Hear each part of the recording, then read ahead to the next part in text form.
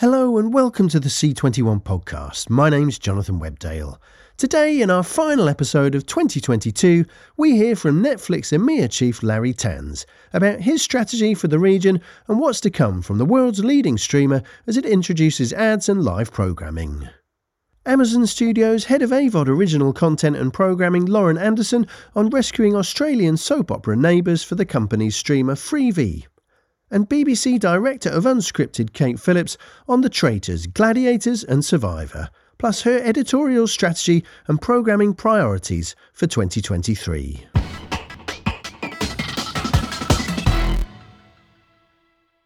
Larry Tanz joined Netflix in 2014 and today is Vice President of Content for Europe, the Middle East and Africa. Based in Amsterdam, he leads across scripted and unscripted series, films, co-productions and acquisitions.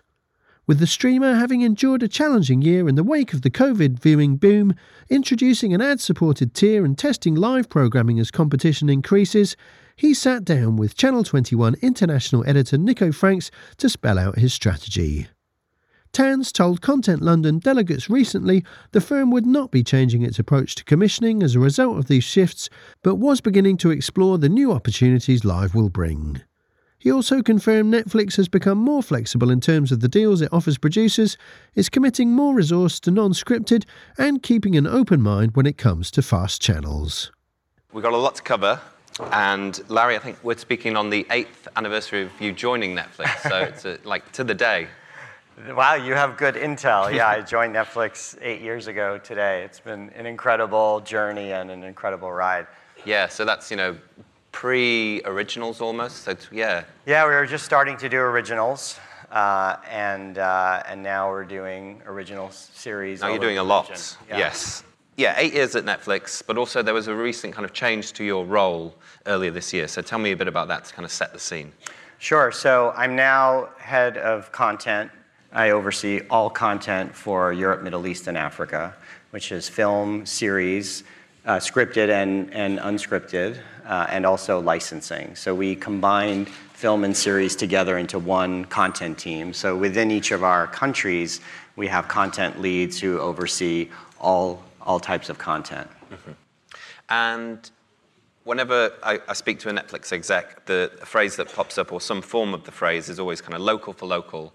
And that idea that when Netflix aren't actually looking for breakout shows that necessarily are going to travel the world, it's shows that work in the territory they're commissioned in. But to what extent is there a kind of pressure now? It has, that in terms of Netflix's year, it's been a challenging one broadly. How much pressure is there for those global hits like Squid Game when you are commissioning these local shows? We believe that we just need to get better and better at content, better films, better series. And for us, there are a couple of things that we've learned. Bringing together film and series is an indicator of variety is important to our members. And so whether it's film or series or nonfiction, we know that our members love to watch all types of content. And so the local piece, what we've seen is that working with local creators has enabled us to find really great local stories. So working with French creators in France and German creators in Germany. And what that does also is it brings us this level of authenticity. And that's really the key, is authenticity. So stories that are locally relevant, told by local voices, capturing the zeitgeist, capturing cultural moments. And that also lets us bring stories that will be great locally, and those are the ones that tend to travel globally. And part of what we also have is teams in the various countries who are close to the creative communities, so they can really connect with producers and find those stories. And we're about a year on from the kind of Squid Game phenomenon. This time last year, it was all anyone was talking about. What overall has kind of Netflix learned from that example? Because it seemed like it took everyone by surprise. So are there ways to kind of engineer a global hit? No. I think what we know is great stories can come from anywhere and be loved everywhere. And what we see is if something really resonates locally, it works great globally. And Squid Game, as an example, the team in Korea was trying to make a great Korean show, and they did. and the Korean audience loved it, and it traveled from there. And a lot gets said about the autonomy that Netflix gives its execs in local markets. So to what extent are you kind of across those decisions? And in terms of the programming and the kind of minutiae of the programming, what is your involvement? We were just talking backstage what my schedule looks like, and I have this really fun week to week of spending time with our teams in our various countries, looking at the slates and talking about the ideas, and really relying on great teams in all of the countries to be close to the creative communities, not only to understand the stories that are being told, but to really understand the talent and the stories that they're trying to tell to make them as great as possible. So I spend time with the teams. You know, our HQ for the region is in Amsterdam, and at the same time, I was in Berlin last week. I'll be in Warsaw and Stockholm next week. I was in Madrid a few months ago. I'm here this week, and so it's really fun. And I get to see the different types of stories being told. And we just have incredible teams. That's been a big development from when I started, and even just from a few years ago. When I look at the strength of the teams that we have across our countries, it's the top execs in France, in Germany, in Italy, in Sweden, who are working with the top creators in those countries. And just a few years back, I mean, when I joined Netflix, our entire operation in the region was a townhouse in Amsterdam. And now we have teams in a bunch of different countries, and the content that's coming is really like nothing you've ever seen before. So you mentioned, some of those country offices there in Rome, Berlin, Stockholm, Copenhagen, Madrid, Paris. How do they work with one another, and what opportunities are there for the independent production communities in those markets to work with Netflix? Well, within each country, they're really close to the creative communities and the production companies. Everything we do in the region is with partners. So we don't self-produce in Europe, Middle East, and Africa. And so independent producers can work with us to make great films and great series. We have this really fun dynamic where we all get together. We were all together in Amsterdam 2 weeks ago, talking about ideas, sharing learnings, even sometimes ideas for a show. We were talking backstage a little bit. We had a show called Home for Christmas in Norway, and Tini Andreatta, who's our lead for content in Italy, said, I really love that show. I think there's a version of that could really work in Italy because of some of the themes. And it was a 5-minute conversation with a team in the Nordics, and it's coming out in Italy next month, or this month, actually. And then how does that work in terms of the kind of back end that so in that case, the Norwegian producer kind of gets from that? Does that, in terms of the Italian remake? Yeah, so we have such a range of deals. We license content, we commission content, and a lot of it depends on how it all comes together. So sometimes if it's a book that we option and we hire the writer, that might be different from a format that's already established. And so in that case, we figure out how to work the producer in to this new version, and we figure out a way to make it work for the producer. Okay. And, well, yeah, we talked about Italy there, so tell me a bit about The Lying Life of Adults. Elena Ferrante novel, Lying Life of Adults. It sort of puts you into Naples in the 90s, a young character who's on the precipice of adulthood and doesn't really get along very well with her parents, something we can all relate to. And it's a great example of the quality level that we're producing and the local authenticity. And I actually think many, many people outside of Italy will watch it, but I know that our Italian members will love it. It's coming out January 4th. The director, Edoardo De Angelis, it's just a perfect example of this great local point of view. He's from Naples, and I don't think anybody could capture 90s Naples the way he could. And so it's this great authenticity that really that local creator can bring to the table. It's a good example of that. And there's a question come in which kind of applies. So can local European shows really work for US audiences? Are there examples of Netflix shows that have been created in Europe but have worked in the US? And I suppose, well, you can answer this, but Lupin, Money Heist, are two that off the top of my head. Yeah, those are two great examples. And again, Lupin is built for our French members. And it's super French, very authentic, a giant French movie star. And then it's so good and it's so beloved in France that the sort of word travels. And with Netflix, very quickly, people can get excited about things all over the world. So you can see this, and it's great for creators because you put your show on Netflix and suddenly there's a whole global audience who can access it. We're really doing something that's never been done before, which is, it used to be that to have a show watched by a global audience, it had to be definitely in English, and most of the time it had to come from Hollywood for film or series.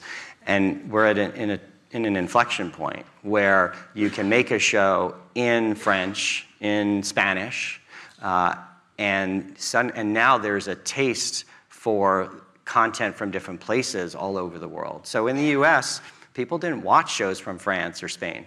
Definitely not in big numbers. Definitely not shows from Korea. And the other thing that's happened that we've been a big part of is creating access. So suddenly you can see that show from France or Spain immediately, not just because it's on Netflix and you can stream it, but also because it's dubbed into your language or subtitled. More than 30 languages dubbed and subtitled. So people who never in their lives ever would have thought about watching a French show, because they'd probably have to find it on a DVD somewhere, can click play and watch Lupin. And they can watch it in French with subtitles, or they can watch it dubbed in English. So I think English dubbing has really opened up the market in the US a lot for shows that are not in English. And Casa de Papel and Lupin are great examples of that. And there's a lot more. Those are probably two of the big ones. And you mentioned, so you're doing something that's never been done before. And I suppose the concern from the independent production community there might be, well, are we missing out on, when they're doing a deal with Netflix, are they missing out on potential back-end, Because I think Lupin, that's going to be kind of like franchised, spin-offs, things like that. So to what extent are you now more flexible than you previously were in terms of doing those deals, things like co-productions, sharing rights with the indies? A lot more. In the beginning, we were taking a huge risk.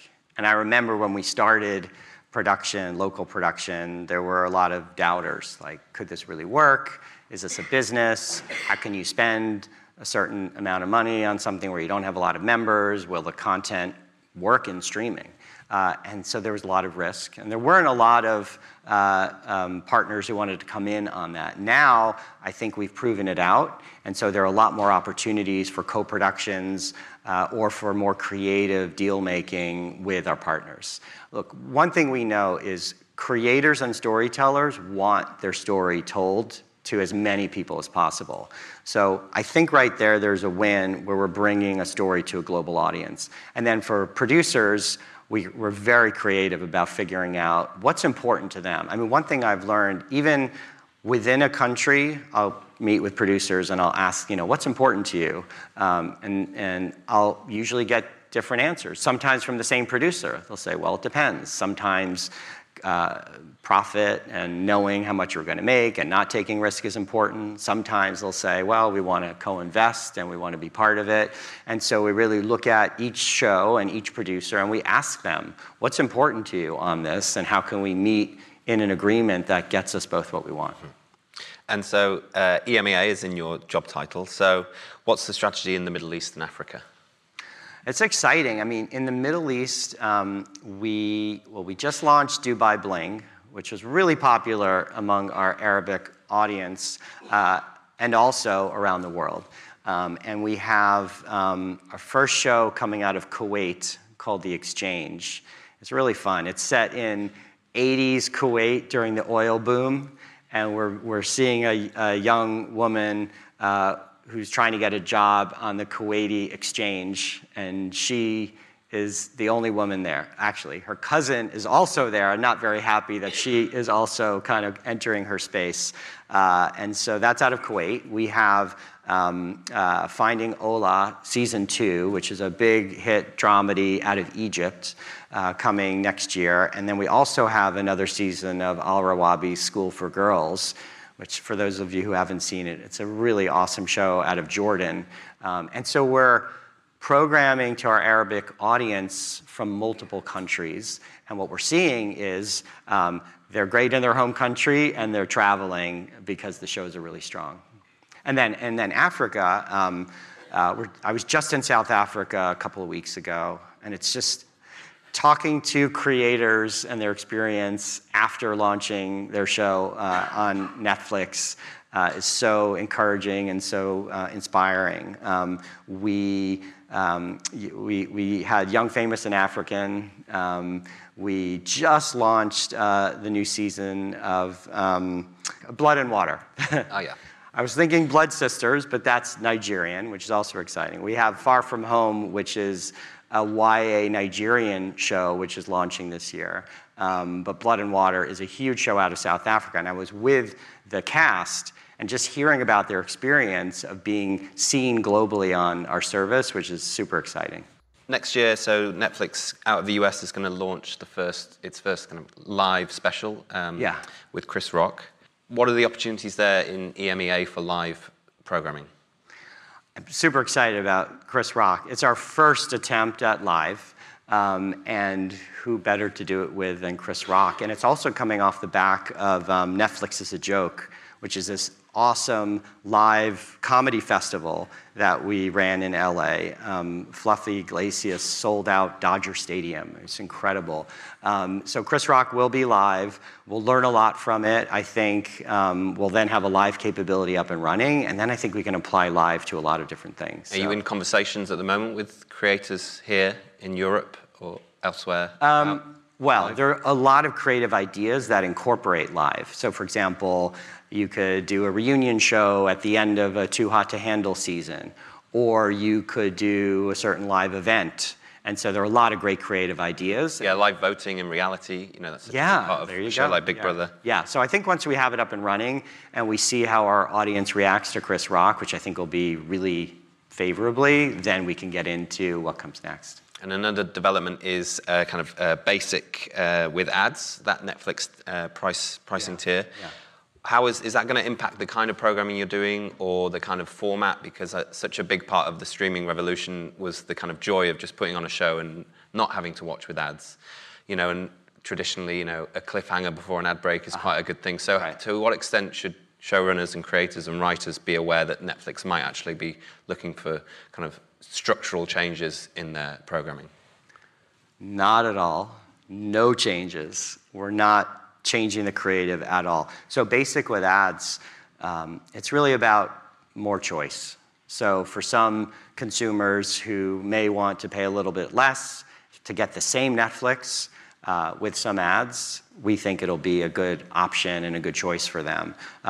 Overwhelmingly, the majority of our members are watching Netflix the way they always have. And you already pointed it out. There's a natural cadence in shows and even in films where there are ends of scenes and places where an ad can easily appear. So we're being really clear to our creative partners, tell the stories the way you would with Netflix normally and no changes. Okay. And we're seeing in the local kind of streaming market a lot of players kind of getting in on sports. So companies like Viaplay acquiring a lot of sports rights. To what extent are those on the agenda in EMEA, and which kind of sports do you think would be most popular?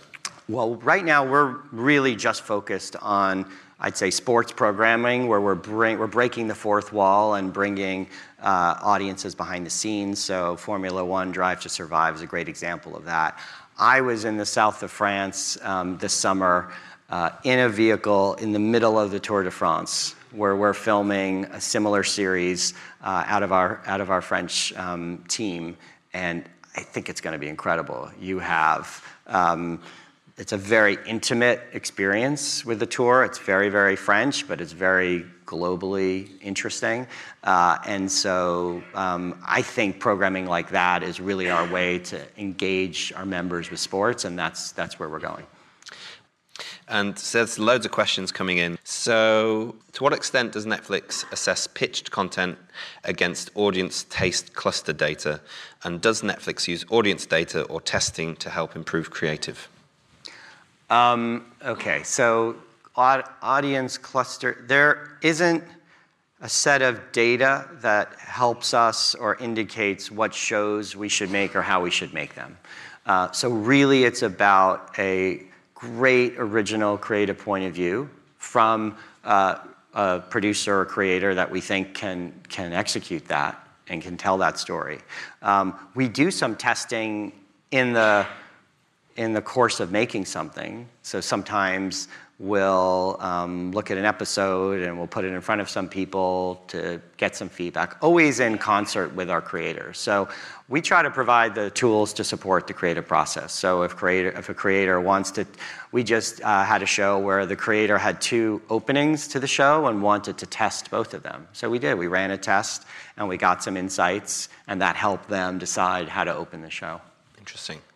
And I think sometimes there's a kind of, you hear a lot about people wanting to kind of back new talent, and it's all about new voices and new talent, which is obviously true. But I think in reality, and the streamers say that a lot, but in reality it tends to be the public broadcasters in local markets who do give, especially kind of comedy creators, their kind of first shot at a pilot, something like that. So to what extent do you feel like that is true, and would you take a punt on someone there, they've maybe built up a following online, but maybe they haven't had their first kind of proper TV show writing credit, or a production company? We do, and we have. I mean, one of my favorite shows out of Italy, Baby, is written by Grams, which is a group of writers who had never done anything like that before. So we do, and we will continue to do so. Sometimes it's also taking new voices and pairing them up with experienced storytellers.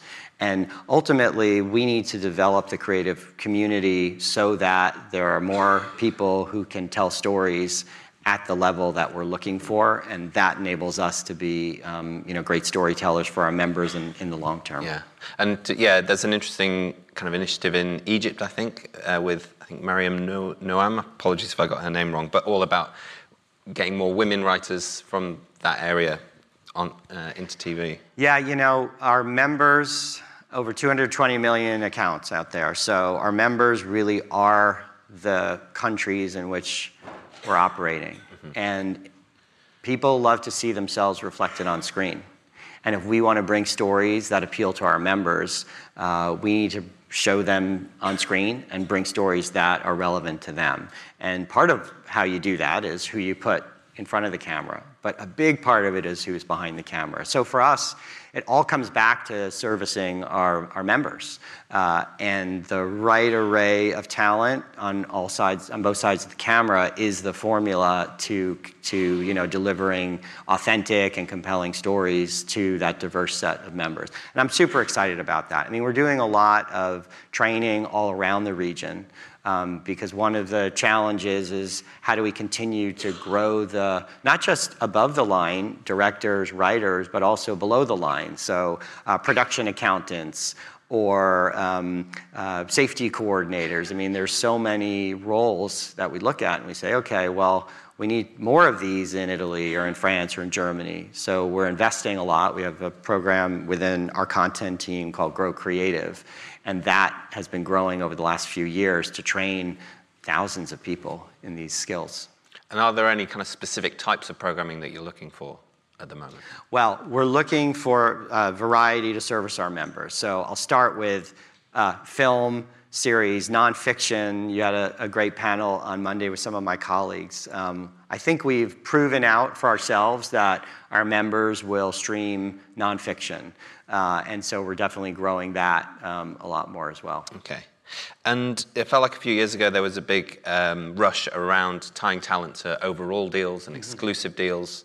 But I wonder if, actually that kind of tension between finding different buyers for a show, if the creators actually prefer that, and do you think that actually potentially helps the creative?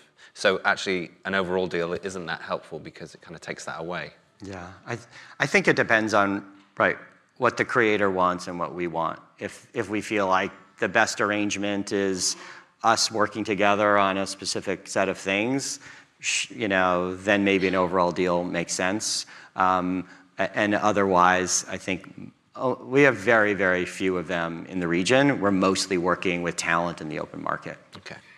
And what's the next big swing for Netflix, kind of content genre-wise? So maybe this ties into what you were saying about unscripted.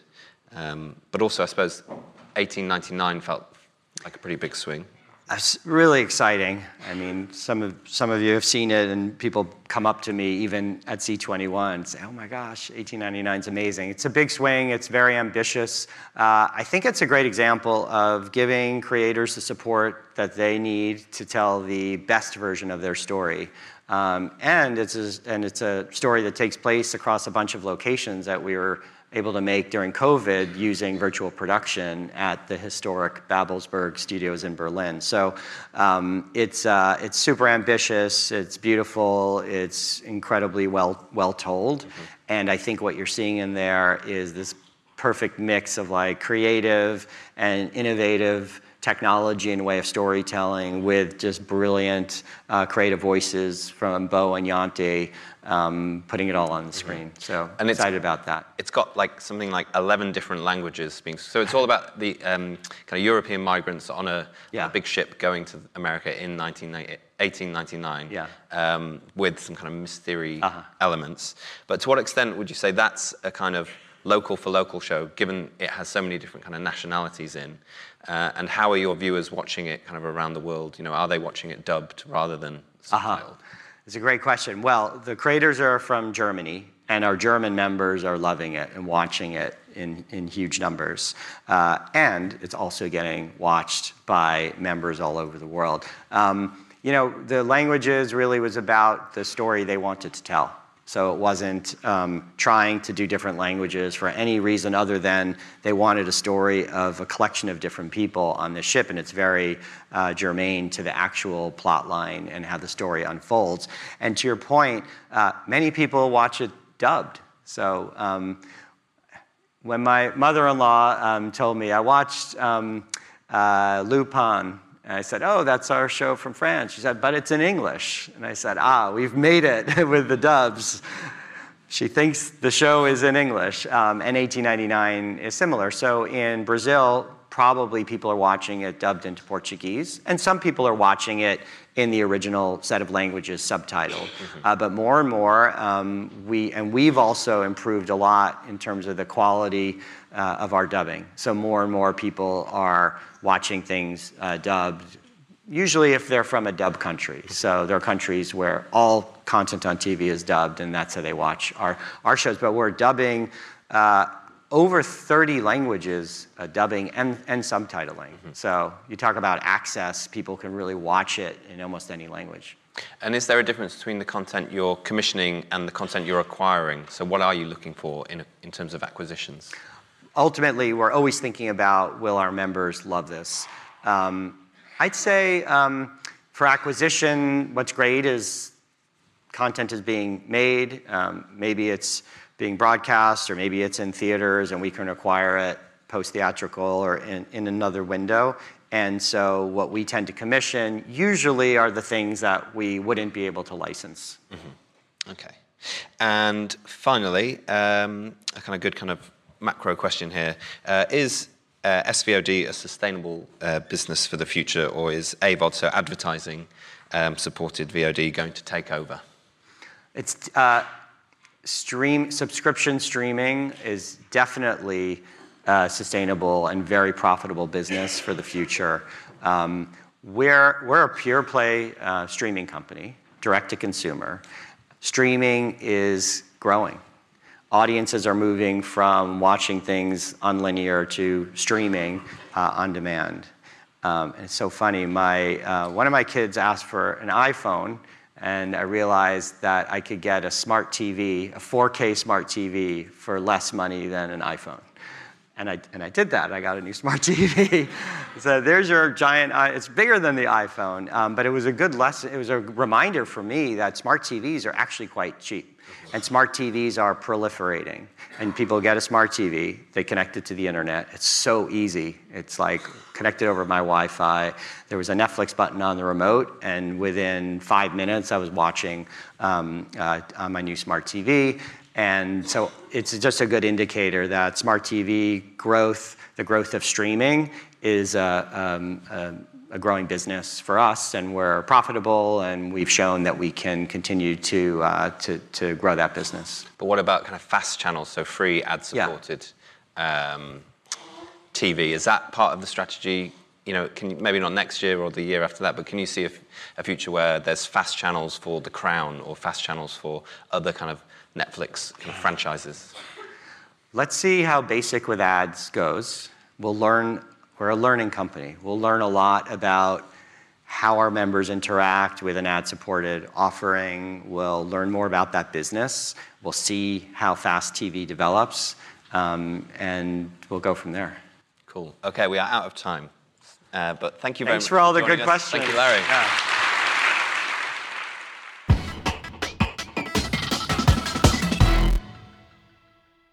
Long-running Australian soap opera Neighbours was cancelled earlier this year after domestic broadcaster Network 10 was unable to find a replacement UK co-financier when Paramount's Channel 5 ended its involvement in the show. But then, to the surprise of the industry, Amazon's free streaming service Freevee struck a deal with producer and distributor Fremantle to bring new episodes to audiences in 2023, with Network 10 retaining first window rights. Lauren Anderson, head of AVOD original content and programming at Amazon Studios, led the deal and spoke to C21 North American editor Jordan Pinto at Content London last month about it and other homegrown shows. Her wide-ranging remit, search for youth-skewing drama, family and faith-based programming, plus the growth of fast channels and shift among SVODs to ad-supported models. Give a warm welcome to Lauren, please. So Lauren oversees, Lauren, you oversee a lot of things. I'll just rattle them off quickly. So you oversee all ad-supported programming for Amazon. Let me read this out here. So all ad-supported programming, including creative development, strategy, production, licensing, scheduling, research, and operations for Amazon Freevee, which is available in the US, the UK, and Germany. You also oversee the fast linear channels for on Prime Video and Amazon Freevee. And then recently, your remit also expanded to include programming strategy, development, and execution for all unscripted programming for all of Amazon Studios. It's a very large remit. Yes, and by the way, I have 3 bosses, so imagine what their remit looks like. Okay. It's an interesting time, I think, we'll talk about AVOD a lot today, and it's a really interesting time for AVOD commissioners. I've been to a lot of markets over the past 12 months, and AVOD commissioners now are probably the most chased after people at the markets. You know, before I think it was the SVOD commissioners that are being followed down hallways and into bathrooms and all that kind of stuff, but now that level of devotion is kind of also extended to the AVOD commissioners as well. Because for the very good reason that you are buying. We'll start by talking about Freevee originals. Sure. How do you, and this is a difficult question to answer right off the bat, but how do you define a Freevee original in terms of what you're looking for? Okay, I will answer that question, but I will say it was interesting, and I just sort of want to say it. Number one, thanks everyone for coming. It's exciting to be able to have this conversation about AVOD and about Freevee.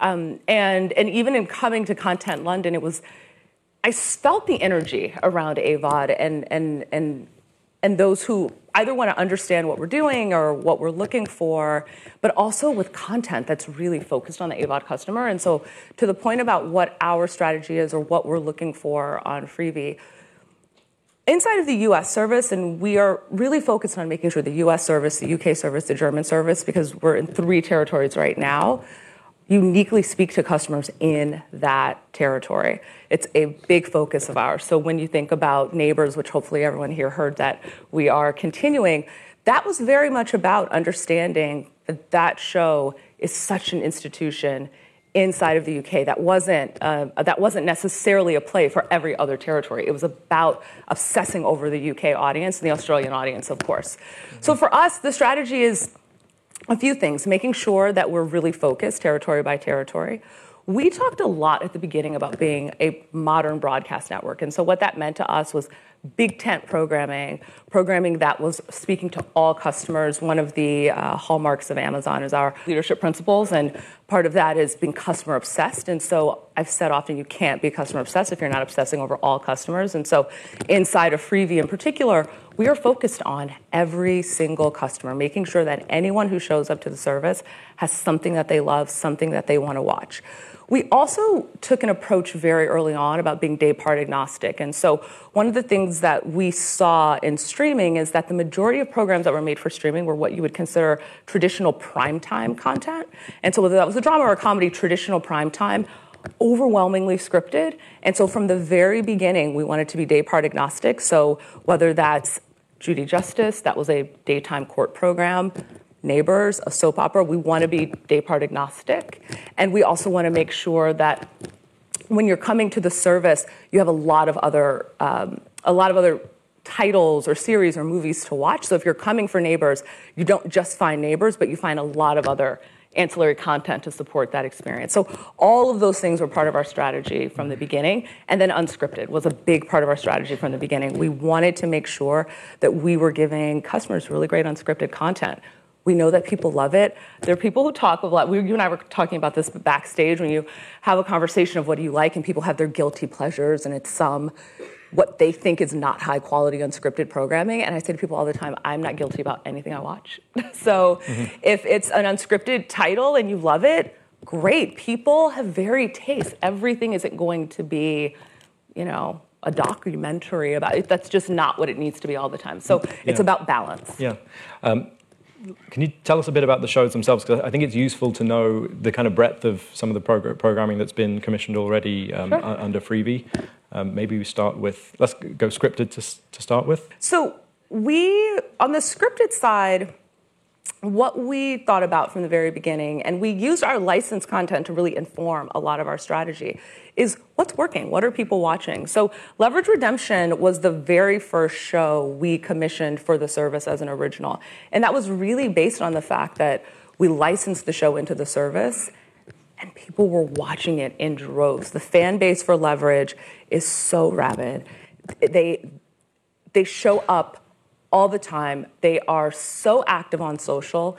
And so it was exciting for us to be able to bring that show back to everyone. And it's actually created a bit of a template for us, meaning that whether it's Leverage Redemption that we brought back, Bosch Legacy, which we extended from Prime Video to Freevee, Judy Justice, I would say, which is not, it's a different show, but of course she is someone who made her name over 25 years in her former series, or Neighbors.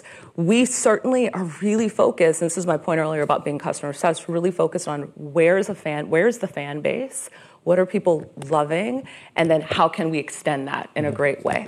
And then we do it across a number of genres. We were really focused at the very beginning in 4 areas on the scripted and unscripted side. So crime and investigative was an area, young adult coming of age, pop culture, music, and home and family were really our 4 content pillars, and we did that across scripted and unscripted, hours and half hours, comedy and drama, and that's been our strategy throughout. Okay, fantastic. Yeah, there's such a breadth of content that you're commissioning at the moment. Absolutely. We were talking a bit backstage about the development process, and you actually, it's interesting, you come from a broadcasting background, which is, I suppose, that experience is being transplanted into a very digital arena now, but what does the development process look like for you? I was going to say at Amazon Freevee, but let's maybe start with Freevee. I know you oversee development on a lot of things. Yeah, so for us, I do come from a broadcast background, and maybe that's why also this idea of being a modern broadcast network was a somewhat easy transition in terms of figuring out what our place could be. But it meant a lot of things for us. And one of the big things for us is making sure that we remain a creator-focused service. We use data a lot. We are informed by data, of course. When I talked about Leverage coming back, that was about looking at the performance of the show. But at the end of the day, hits are made by creators with singular vision, and you're not going to ever be able to predict what an audience wants to watch in that exact way. And so for us, it's always about just leaning into vision, passion, storytelling, et cetera. That is a broadcast model in a lot of ways. The other thing for us, we have a development report that's pretty robust. I mean, I think I actually don't know how people think about sort of what would streaming development look like relative to broadcast development. Our development report is pretty robust. It's, I would argue, in line with what I was doing on the broadcast side. But the difference is that we don't we don't get rid of projects every season. So if we buy a project from anyone, it's because we want to make that show. It's not filling a sort of, we want to make that show. And so we will stick with it and try to develop it for as long as the two of us together can handle doing that. So there's a moment where everyone just says, all right, enough, let's walk away. But we want to make the show. And so that's a very big part of our process. We are not as pilot heavy as broadcast networks have been traditionally, although, broadcast networks are also moving away from pilots as well. So we really are about developing multiple scripts and then turning multiple scripts into series. So those are a few highlights. There are many others, but those are a few highlights. Mm-hmm. Let's talk a bit about the Neighbours deal, which was announced about 2 weeks ago. I think At first it was like, whoa, what is going on here? And then I think the more I sat with it, the more I was like, okay, this actually makes quite a lot of sense. Like Hollyoaks in the UK is on an on-demand platform, and Days of Our Lives in the US is on Peacock. Yes, when you saw an opportunity to become involved in Neighbours or in rescuing Neighbours, talk us through how that happened and why it happened. Sure. Well, I think first and foremost, I'd be remiss if I didn't acknowledge our content leader in the UK, Shahina O'Mahony, who is here today, actually. So hopefully people know her. Great. So this is sort of down to the conversation we were having earlier about making sure that we're obsessing over our territories and not just sort of programming in a broad way without understanding what people want in each individual territory. And so Shahina was sad, I'll say that. So knowing that Neighbours was ending, she was sad. But as someone who's very close, was just clear on what this opportunity was and what it meant to audiences here in particular. And I think for me and for the team, that's what we need. We need people who understand their customer base and are willing to go out on a limb and take risks. And so going down the road of continuing that show, it's not necessarily an easy thing to do. I think also this idea of moving a show from one service to another, moving a show from linear to streaming, I think certainly there are questions that I always want to assuage everyone's concerns. The show will remain the show that fans have loved. And if anything, it's sort of how do we make sure it's the show you've loved and maybe make it, if we can make it better, great, but we're not going to make it worse. So I just want to make sure that everyone knows that. And so, but the process was what I think you would expect, which was figuring out with Fremantle, with the producers, with the cast, if we could, was everyone excited to keep going? What are the concerns about moving to streaming? And then during negotiation period, we were excited to surprise everyone. It felt like there was such shock. I think because people assumed if it was going to be saved, if people, then you would have known about it right when the show ended. And so It was nice. You don't have a lot of those moments where people are genuinely surprised if something happens. Mm-hmm. Do you think soaps and AVOD are a natural fit? I think anything that people love to watch is a natural fit for AVOD. And I think soaps, similar to maybe even a Judy Justice, for example, what soaps allow for is constant engagement with a service. And so from that standpoint, I do absolutely think they're a natural fit. I also think when you take a show like Neighbours, but really any show, we have the ability to put up thousands of episodes now. And so for those who've never watched the show, they can join and they can start wherever they'd like and choose to catch up or not. We also have the ability, one of the things I'm really excited about right now is the fast linear space. And so we're going to build a number of fast channels just for Neighbours. And so if you want to watch it by season, if you want, we're going to curate by favorite episodes. So you can just do a lot of that stuff. So the ability to play inside of streaming is the other thing I love. And so I do think, even though it wasn't originally built for streaming, I actually think it's a perfect fit, and we'll be making a lot of shows that fit within that model and that framework. Yeah. We'll move on to FAST now, because I know you also see FAST or oversee FAST operations as well. Yeah. How does the FAST interact with the AVOD side as well, and how do you think about the commissioning, or not the commissioning strategy, but the programming strategy on the FAST side? Sure. So for me and for the way that we built and developed Freevee was that our original content interacted with our licensed content, interacted with our FAST content. It was just always meant to be that way. And so we'll have something like Time Wasters, which by the way is also a UK original, but you'll have a show like Time Wasters next to Mad Men next to Hollywood Houselift with Jeff Lewis. And that's very intentional because unlike a broadcaster where you have to have things lead in one to the next, we can just have everything there. And the goal is to have enough content around it.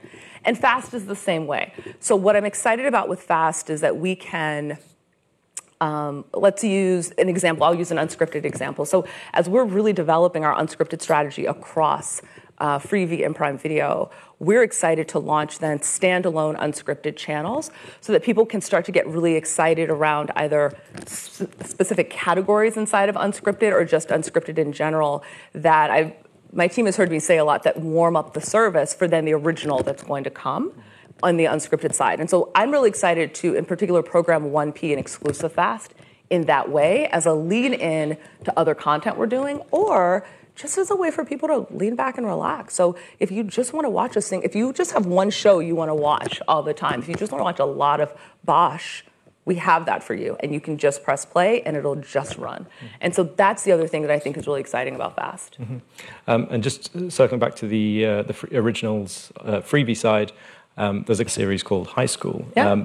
To your question about what our strategy is, as much as we are very focused on making sure that we're licensing and commissioning series that are sort of in the UK, whether it's Neighbours or Alex Rider, Time Wasters, et cetera, we also want to make shows that even if they are, if they're written by, filmed in the US, have legs, and we go in knowing that this is a show that we think is also going to really speak to a UK audience. And so High School has been a really great example of that. It's adapted by Clea Duvall, based on Tegan and Sarah Quinn's New York Times bestselling memoir. And it's just done so incredibly well for this audience. It's for the UK audience and for the US audience. It's just an honest, nostalgic look at what it was to be a teenager in the 90s. The soundtrack is incredible. Anything else you want to add on that before we move on? No, except watch it. Of course. Lauren, you'd mentioned data, and one of the questions is, what specifically are some of the key metrics defining the success of content for you when you're looking at the data? Yeah, so it's a little bit different between the two services. Prime Video is a subscription service, a benefit of Prime, but a subscription service, versus Freevee. So, but there are some things that are consistent. I mean, of course, we want a lot of eyeballs, right? So you want a lot of people to watch. I want, and we all want a wide variety of the audience. So we aren't just programming to one specific customer, we're programming to everyone. And so it's important that demographically we're representing everyone, and that's across all sorts of things, region, age, ethnicity, gender. We want to make sure that it's as broad as possible. But then in terms of sort of show demographics or specifics, I should say, certainly we want people to watch shows until the end. Like completion rate is a great thing. We don't want you to just sort of dabble. We would love for people to come in and really love something, and then after they've finished it, they go and watch something else inside of the service. That's going to be the biggest win for us across the board. And there are a few others. I mean, I think some are perhaps obvious, but that's one that we think about a lot. I also think that, the beauty of being on this side of the house, and so programming for Amazon Studios and being able to program across both services, is that we are able to look at content and say, is this a better fit in front of the paywall or behind the paywall, or does it work in both places? And what does that mean? And so when you have a title that's in both places, so High School is in both places by way of example, then success in Canada on Prime Video is going to be different than success in the US on Freevee. Okay. Someone has asked here, what type of budget levels do you have for scripted original commissions? Fantastic ones. Now we have the sort of budgets that make sure the shows are great. We don't. And I'm sure everyone knows this. I mean, we don't talk about specific budgets because it's show by show. It's category by category. It's about what is going to make the best possible product. That's what we look at. But the thing is, I will say, when we first launched, it was very much about having a conversation that this is not a downgraded experience at all.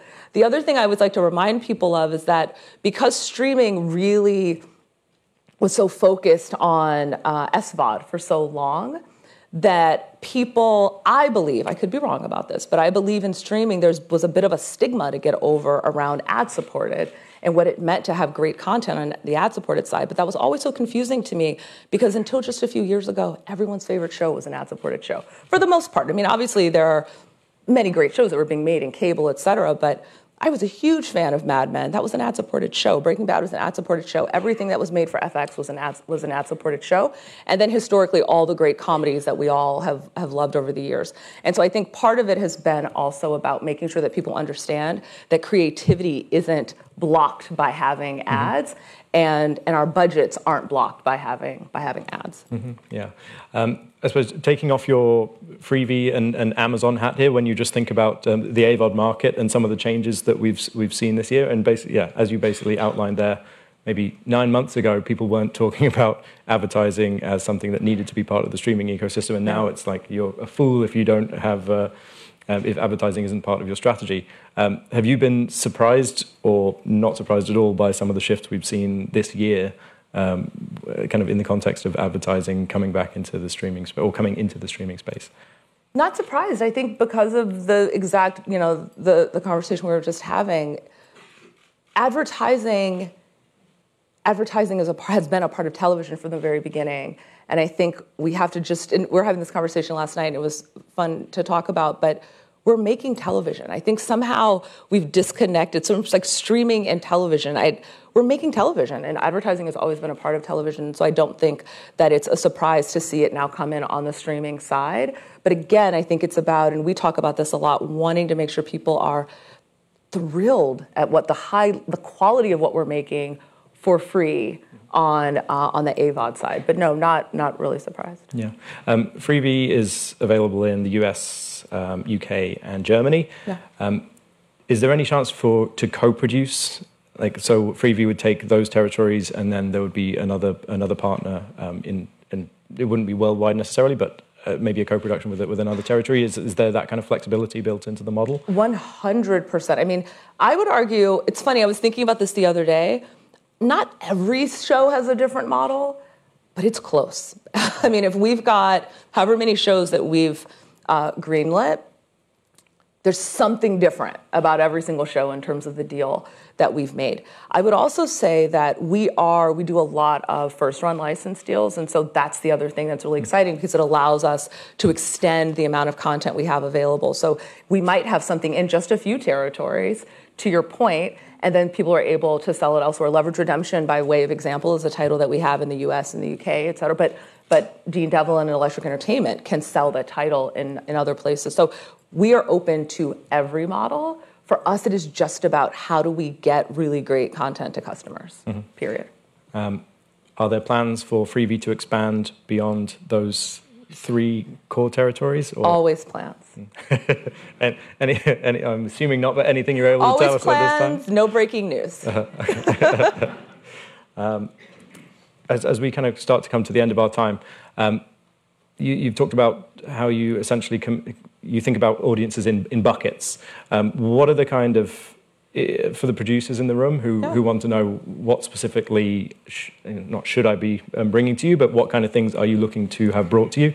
What is the message you would give to them, and which kind of genres would you like to maybe double down on?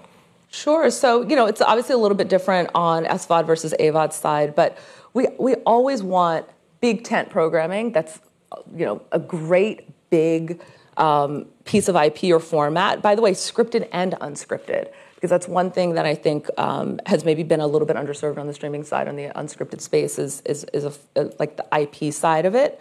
Part of my new remit is also really focused on the YA customer, as well as faith and family. That's a space that we're really excited to go into, recognizing that the faith audience looks different, let's say, in the UK than in the US, than in Brazil. But that's an area that we're really excited to go into. But really, it's everything. I mean, it's a tricky thing to say, but when you say you're a modern broadcast network, broadcast has always been about a little bit of everything for everyone. And I think our model, marrying originals with license and fast, allows us to do it in a great way. So if it's fantastic, we want to hear about it. Yeah, and I think it's important to note that yours is not a kind of a US-centric commissioning model, and I think Rescuing Neighbors kind of very clearly illustrates that. But it really is kind of European and UK and international programming and commissioning remit. 100%. I mean, I think that's the beauty of us being based at Amazon Studios. So we program from Amazon Studios for all of our services. And so in that way, we are naturally and inherently global, and we will always program like that. So yeah, you're absolutely right. Okay, we have already run out of time, which is kind of remarkable. But I just want to say thank you so much for taking the time to chat with us, guys. Give a warm round of applause to Lauren.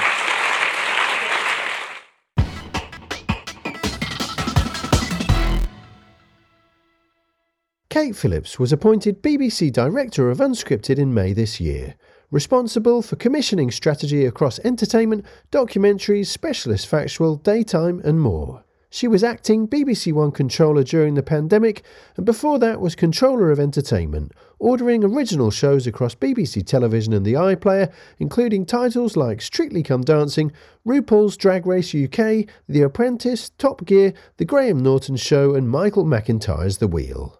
Phillips spoke to Clive Whittingham at C21's Content London recently about new competition reality show The Traitors, plus the revival of classic formats Gladiators and Survivor, and her broader editorial strategy and programming priorities heading into 2023. Kate, new role this year, Director of Unscripted at the BBC. It's taken you from being in control of 500 hours of television to about 3,000.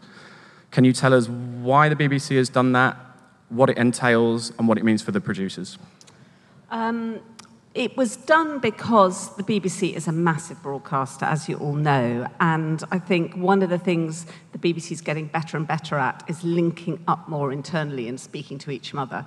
And in Unscripted, you've got documentaries, specialist factual entertainment, daytime, events, entertainment, and everyone's working incredibly hard, but actually having myself overseeing all of them really helps because I brought all the heads together. So I do oversee 3,000 hours roughly of content, but I have fantastic heads. I have Jack Bootle, Claire Sillery, Catherine Catton, Susie Klein, Kalpana Patel Knight, Rob Unsworth has just taken over at daytime. So this morning I had the heads meeting and they all come together and we all share information, so we all know what everyone else is doing. The other advantage is the strategy. So the BBC is very much following a digital-first strategy going forward. We've seen iPlayer growing each year, and linear is challenging, but linear is still incredibly important to the BBC. But going forward, we want to commission programmes that are focused on iPlayer primarily and linear. So I've developed a strategy with the heads where we look at each program pitched to us and we think, what would that do for iPlayer? What would that do for linear? Or is it a sort of big reputational piece? And it just gives us a lot of clarity, I think, and simplicity in how we work. And the more, when I took on the role, I was a bit, gosh, that's quite a role to do, okay. But the more I do it, the more it makes sense. And I hope that the heads and their commissioning teams feel the same way. And hopefully, for all of you, the indies, it will simplify the process as well. Are you going to watch all 3,000 hours? I know, it's always hard. I do watch a lot of TV. I just saw an amazing cut of a new factual piece, Parole Board, that Raw have made us, which is just fantastic access to the parole boards across the UK that I think only someone like the BBC would be trusted to do properly, and Raw TV have made it brilliantly. So I watch certainly first episodes of new series, but I have a great exec support and, very talented commissioners. So I try and see as much as I can, but obviously I can't watch every single episode. There's been some eye-catching and some headline-grabbing commissions already, Survivor and Gladiators, things like that. The Traitors, why don't you tell us a little bit about The Traitors? So The Traitors came in when I was still Director of Entertainment, and it's a Dutch format. I'm sure many of you have heard of it. I think it won Rose d'Or last night, which was great. And I found it really intriguing, that idea of a sort of game show which looks at human psychology and literally who can you trust, and who throws who under the bus and who stabs who in the back. And I thought it's kind of Wink Murder meets Wolf meets all these sort of games that we all love. And Studio Lambert had the rights to make it in the UK and US. So what we managed to do was sort of combine with NBC. So I wanted to spend the money out of London, because 54% of all our content is made out of London now. So I really wanted to film it in Scotland. So Studio Lambert have opened up a big office in Scotland, and NBC were quite keen to film it in a castle as well. So NBC filmed their version in this Scottish castle, and then we came and filmed our version afterwards, which meant we could share a lot of the costs and made sense. And it's I think one thing, when you're looking at BBC sort of fact-ent and reality shows, we're held to a higher account than any other broadcaster. So like when we do dating shows, I think we do some great sort of dating formats, and things like Eating with My Ex are great on the BBC, but we are slightly restricted on what we can do. I don't think the BBC could do Love Island in quite the same way. But actually the great thing about Traitors was that it is set up as this game where you've got 20 people, most of them are faithfuls, but 3 of them are traitors, and every night the traitors bump off one of the faithfuls, and the faithfuls have got to try and identify who the traitors are. And with those rules, you can just let rip, and I'm really excited about it. I think Studio Lambert have done a fantastic job with it. Claudia Winkleman is the perfect host, and it hooks you in. I'm hoping that, I knew I loved it, because when I was watching it, and normally I give notes, I'd literally just put my pen down and sort of sat back and was just enjoying it. And then at the end of the ep, I'd be, "You can't leave me hanging." And I said, "Well, of course they can, because that's what you do, Kate, you idiot." And but I was sort of coming at it as a viewer more than a commissioner or producer. So, yeah, I'm excited. I think what's clever about it is most reality shows, are cast bonds. So when you look at something like Love Island or I'm a Celebrity, all brilliant shows, but they're sort of in it and they're in this experience and they bond. And the thing about Traitors is that they do form really sort of close friendships, but they can never fully trust anyone. So that paranoia is there from the start. And human psychology fascinates me, and it's a real study in herd mentality and who's going to be awful and who's going to be the hero of the hour, all that. Like you say, perhaps not a typical BBC show, and I wouldn't say Survivor and certainly not Gladiators would be considered BBC shows, so why have you commissioned them? Well, Survivor is another amazing format, and obviously has had huge international success, and that's with Natalka and her team at Banijay, and they came to us full of ideas of how they could make it for us. Likewise, Gladiators, I get a lot of, "Oh, you're just taking these formats and shoving them on the BBC." And I would say, yes, they are established formats, but actually one of the creative challenges is how do you sort of make them wonderful for now, if you like, and what do you do creatively to them? So something like Gladiators went through about 6 months of development with Hungry Bear before we commissioned it. Likewise, when we took Drag Race for the BBC. The Drag Race at the time, everyone was like, "Really? Drag Race on the BBC?" Which is exactly why I wanted to do it, because of that reaction. But I said to WOW at the time, don't sanitize it, really go for it, because, British drag queens are sort of filthy and ferocious, and we want to see that. And I remember watching the first episode and thinking, oh my God, they really haven't sanitized it. So I think there is a creative challenge in taking established formats and how you sort of creatively renew them for the BBC. And they sit alongside a lot of new formats that we do, like sort of Hit List, and The Wheel, and This Is My House. We combine the two. It's sort of established formats and new ones as well. As a public service broadcaster, should the BBC not be focusing more on new ideas and giving production companies breaks with their paper formats and their new shows, rather than playing safe with rebooting shows that have worked and will attract an audience? Well, I think we do. Like I say, The Wheel was commissioned from paper. It was literally a piece of A4 with Michael just drew a wheel on it. Likewise, when we did All Together Now, that was totally came in as a piece of paper. And what if you didn't have 4 judges, but you had 100 judges? So we're constantly talking to indies about new ideas. But the other thing we've got to do as a broadcaster is serve the license fee payer. And the license fee payer wants big, exciting shows. So, we're not a commercial broadcaster. We're owned by the public. So we've always got to sort of balance that, backing new ideas. But if a great established idea comes along and we hope that the public will love it and embrace it, then we sort of have a duty to do that as well. And of course, it's spread a variety of indies across the UK are making these shows. Let me I'll put my Daily Mail hat on just for 2 seconds and say that if the BBC does have budgetary challenges, and obviously last week there was a big announcement around cuts to local radio, just as local radio had that wonderful moment with Liz Truss where she got ambushed by people who know their audience, and people said that's exactly what the BBC is there for. If they're not able to spend money on things like that, but they are able to spend money on gladiators, is that where the money should be being spent? Local radio isn't going anywhere. We're looking in my department, unscripted, we've got cuts. Everyone has. So that's the reality of the world we're living in now. We've got our licence-free frozen for 2 years. And obviously the cost of living in the UK, inflationary costs. So there are cuts across the BBC. It's just how we can be cleverer with the money that we've got. So I certainly can say, hand on heart, it's not like money is being taken from radio to fund gladiators. We're trying to give something for everyone. And I think radio and sounds, and now Charlotte Moore oversees television and radio, we're actually incredibly joined up. And I think both areas are really strong for the BBC. You mentioned the budgetary challenges, and obviously the licence fee is frozen, although, as we said on the prequel, that does at least give you certainty of how much money you've got to spend. So it's not all bad news compared to some other broadcasters. But talk to me a little bit about how you're going to cope with the challenges around how you're going to pay for stuff. And like you say, cost of living and inflation, that all is going to increase the cost of making television at a time when you've got less to spend.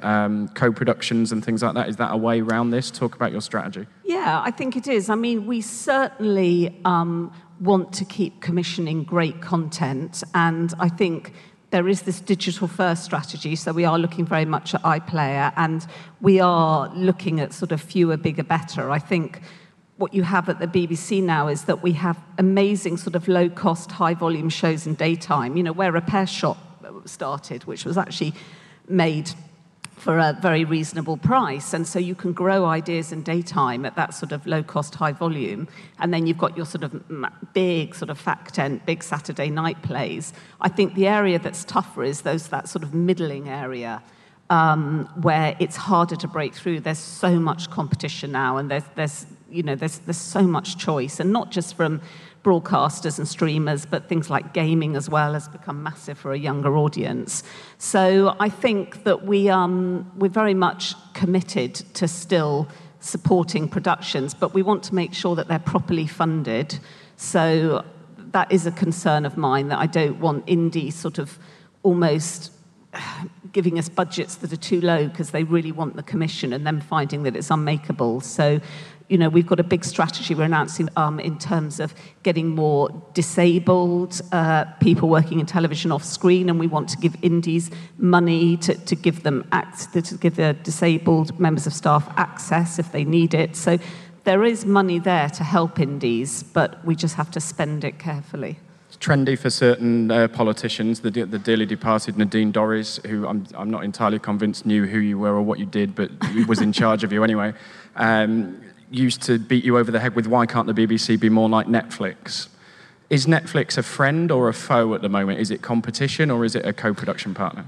Yes, of course it's competition, but I think we certainly work with Netflix more, and you said before about co-productions. We're certainly open, I think, to co-producing with streamers. It's just then we have to work out sort of how it works, how long it's exclusively on iPlayer, Netflix taking sort of rest of the world. So yes, it's that kind of balance of working with streamers, and I'd be naive if I said that wasn't going to happen, because it will help with funding things.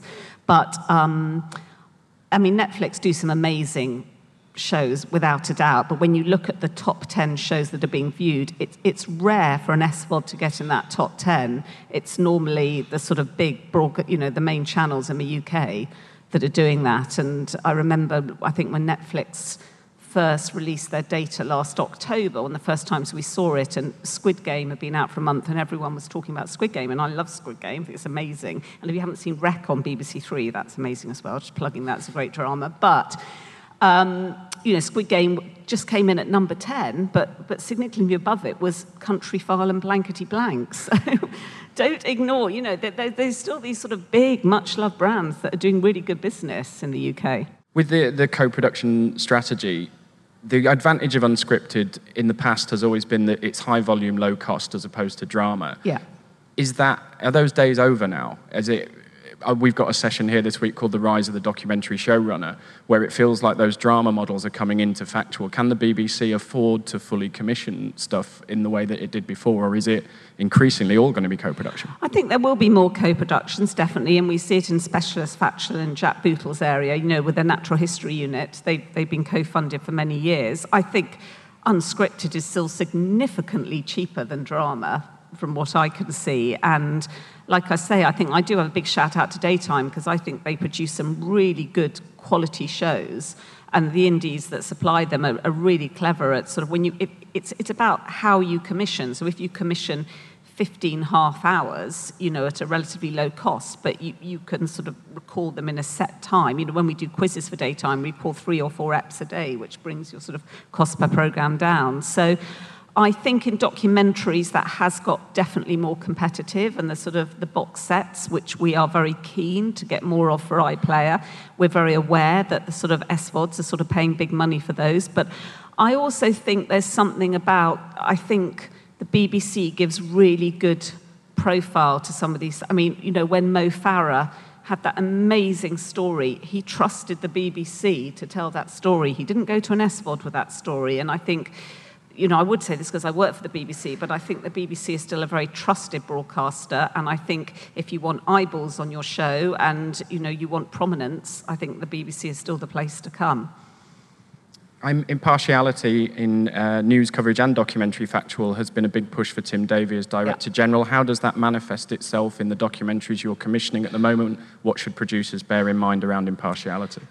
I think with impartiality, for the viewer, that you're getting a really good documentary that is telling the proper story. I mean, the BBC, we call it due impartiality, so of course we're not impartial when it comes to racism or homophobia or violence against women. But when we're telling a factual story, and if there's two sides to that story, we will always reflect both sides fairly. And I think we credit our viewers with the intelligence to sort of watch the documentary, hear the arguments for both sides or the different views, and make up their own minds. So I think impartiality is the lifeblood of the BBC, and I think Tim's spot on for sort of making sure that we all have it front of mind. And I know that we've done a lot of sort of we've helped indies sort of understand what we mean by impartiality, and I've had a lot of conversations with on-screen and off-screen talent about it. And to me, it makes perfect sense. We are wholly owned by the public, and we have a duty to be impartial as a result. Does it mean that if somebody comes on the BBC on Question Time and says, today's Tuesday, you've got to find someone that comes on and says, no, it's not, it's Wednesday? Not necessarily. I mean, so certainly on Question Time, we like to have, obviously it's not my area, that's under news, but certainly we want to have different voices. I do look after things like Have I Got News for You? And if Have I Got News for You, sometimes, satire always holds the government to account, and the government has been conservative for a long time now. But we across a Have I Got News for You series, we will always make sure that, if we have someone from one political party, then another week we'll have someone from another one. So across a series, we will make sure that that balance is there, definitely. And we give all parties an equal kicking when it comes to satire on the BBC, I like to think. One more on impartiality, if you'll indulge me. You'll be aware that Emily Maitlis gave a fairly forthright MacTaggart lecture at Edinburgh, where she said that perhaps the BBC had been guilty of engaging in both-siderism, which is a horribly clunky term. There was also the BBC Director of Editorial Policy, David Jordan. I think he probably regrets saying this in the way he did, but he said, it's critical we represent all points of view. Flat earthers won't get as much space as people who believe the earth is round, but very occasionally it might be appropriate to interview a flat earther. And I think a lot of people sort of gasped at that. How do you tread the line between impartiality and the horrible clunky term of both-siderism? You credit your audience with intelligence, I would say. I think it's quite interesting to see both points of view, but if you've got a flat earther and a round earther, I would think that most of our audience would get that the earth is round. So you know, I don't agree with what Emily Maitlis said, and I understand where David Jordan's coming from on that. We have had questions from the audience, so let's rattle through a few of these while we've got the time. How reliant on producers raising funding are the big noisy formats that are commissioned at the BBC? No, I mean, that's not certainly that we would always be about the idea first, and then the first thing we would do is try and fund it ourselves. If we couldn't fully fund it ourselves, but we wanted to do it, we might talk to the producer about if there was any distribution money on the table, but we wouldn't expect them to come with that at the beginning. It's very much a conversation with us about, we love your idea, we're going to do everything we can to help you get this on screen, what else can we do? And then we may look at other partners, but we wouldn't expect the producer to come with all that lined up, absolutely not. Another one from the audience. BBC Pitch requires production companies to have previously produced for the BBC. How do you suggest unestablished production companies get their first commission? It's not on BBC Pitch. We have a huge range of indies on there, and we also have the Small Indie Fund, which we're just doing our next round of funding at the moment, and we're really keen to work with smaller indies. So, absolutely, if someone's having a struggle getting on BBC Pitch, they should have come to me or come to someone else, one of the commissioning teams, and we can look at your indie. We certainly have lots of people on BBC Pitch who haven't made for the BBC before and are in development now. But I think, yeah, I mean, I've said this before, and, you know, I'll be very honest with you all. You know, if I'm responsible for spending licence fee payers' money, so if I'm looking at a big Saturday night idea that may cost in excess of £5 million of licence fee payers' money, I'm not going to give it to an indie that hasn't made a show like that before, because so much of a show is about the execution. But what we have done in the past is either help that indie crew up with people who can make those type of shows, or we've sort of married them with other companies. So, you know, Eating with My Ex, you know, was a small indie coming together with Thames. So we did that. We did it with Tonight with Target. So I really want to help indies grow, but I've got to balance that with making sure that we can get the best show delivered for the BBC.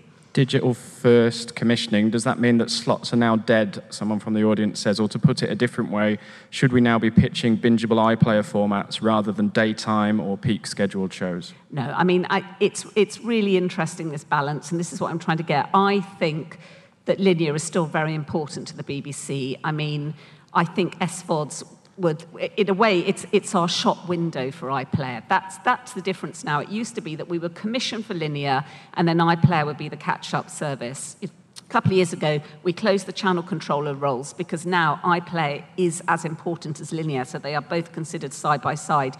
We do want to grow iPlayer, so occasionally we would still look at a show that we know would probably only work on linear because it's reputational or it's doing something else for us. But the majority of shows do need to work for both. But, you know, some of our biggest brands, like going back to Countryfile or Antiques Roadshow, you know, they're getting big numbers on linear. I mean, the perfect show is the one that ticks all three. So if you can find a show that does linear, iPlayer, and reputational, that's amazing. And, you know, this year we had a new format, Freddie Flintoff's Field of Dreams from South Shore, and I think it absolutely did that. It worked on linear, it worked on iPlayer, and it was a really amazing thing for the BBC to do, and Freddie put his heart and soul into it.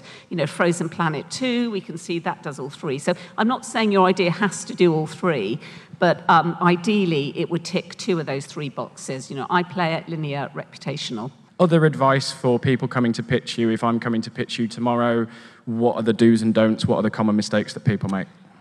I think, I mean, it's interesting because obviously I used to run my own independent production company, so I spent years of hustling and pitching, and I was always interested when I went to different broadcasters and how they like to hear ideas. So I'm not sure. I know that sometimes at some of the SVODs they like the idea to be fully formed and all ready to go. For me and most of the teams I work with, and I have to say now that I don't directly commission anymore, so the heads that I mentioned earlier, they are the commissioners. I am just overseeing all the strategy and sort of helping them as much as I can to get the best ideas away. But I would say that for me, and when I'm talking to heads and hearing what they like, it's a conversation. So I think it's really exciting when you come with an idea and you've had to think about it and you've thought about how it might work, but it's a conversation more than a sort of whistles and bells pitch. You know, a sizzle's sometimes really nice to sort of bring it to life, and that can just be archive put together or just setting a tone. But I wouldn't expect you to come with it all sort of ready to go, because we kind of go on a journey together with these developments, and we hold hands and jump in and see if it works or not. But it's very much we're standing by you on this and sort of developing it with you. Every time I've got a buyer in front of me, I always ask what you want that you don't have. But across 3,000 hours, I suppose that's going to be an odd question. Yeah, I mean, I think that, I'm really proud of what we got at the moment. I think there's some great shows at the BBC, and I think we can see in the autumn and, you know, Saturday nights and Sunday nights going great guns, and we've got amazing shows sort of midweek. Obviously, we've got Traitors, and then we've got The Apprentice back. We've got our quizzes on BBC Two. We've got some really good sort of big arts pieces and sort of factual pieces coming. I think what I would say to you going forward is a bit like when you saw with The Traitors, or don't self-censor. Don't, when you're thinking of an idea, think, oh, well, the BBC would never do that, because you'd be surprised what we would do. And I think we do need noisier, sort of bigger shows going forward that are going to break through. That's for us. I often see something that's gone to, and I think, why didn't you bring that to us? And they say, well, we think you do it. And I said, look, this is the girl that brought a bag of chips to the air. So, you know, we do unexpected things. What is the show on another network that you wish you had? Oh, I watch so much television. I mean, you know, I'm a huge fan of Gogglebox. I think Gogglebox is just a glorious show, and sort of is effortlessly funny and sort of, you know, moments. And actually, when people are pitching to me, I always say to them, when I'm talking to that, you know, where the heads are sort of talking about ideas, and I always said in the past when I was doing entertainment, I said, what are the Gogglebox moments? So if you're bringing an idea to us, I really want an idea where there would be at least sort of half a dozen moments in that show that would make it onto Gogglebox, that would get a really strong reaction. That, for me, is like, wow, you know, either people are gasping or laughing or crying or sort of texting their friends. So, yeah, I think Gogglebox is a great show. And I have really enjoyed I'm a Celebrity. I did get sucked into it like everyone else. And, you know, there are some great shows on other channels. But the other thing I would say is that, yes, I'm competitive with other channels, but also I'm willing new shows to succeed on other channels, because we're all pitching up. You know, the heads sort of discuss ideas with me, but often when we don't have money, I've got to go higher up and see if we can get the money. So when I see new shows working elsewhere, that's great, because you know, it gives us confidence to try new shows as well. And so it's all good. You know, I mean, I know so many people running indies. I speak to Katie Rawcliffe at ITV. I speak to Phil Harris at Channel 4. You know, we all talk, and we all know that, you know, these are exciting times, but they're challenging times, and we're all sort of looking for the big hit, and we're actually kind of hoping that other channels get big hits as well, because that will help us get bigger hits. Kate Phillips speaking with Clive Whittingham at C21's Content London. That's all from us for this episode and for this year. There's still a great selection of interviews playing out on our C21 FM internet radio station over the festive season, and from all of us at C21, we wish you a very happy one. Thank you for all your support in 2022, and wish you a happy new year too, when the podcast will be back. Until then, my name's Jonathan Webdale. Thanks for listening.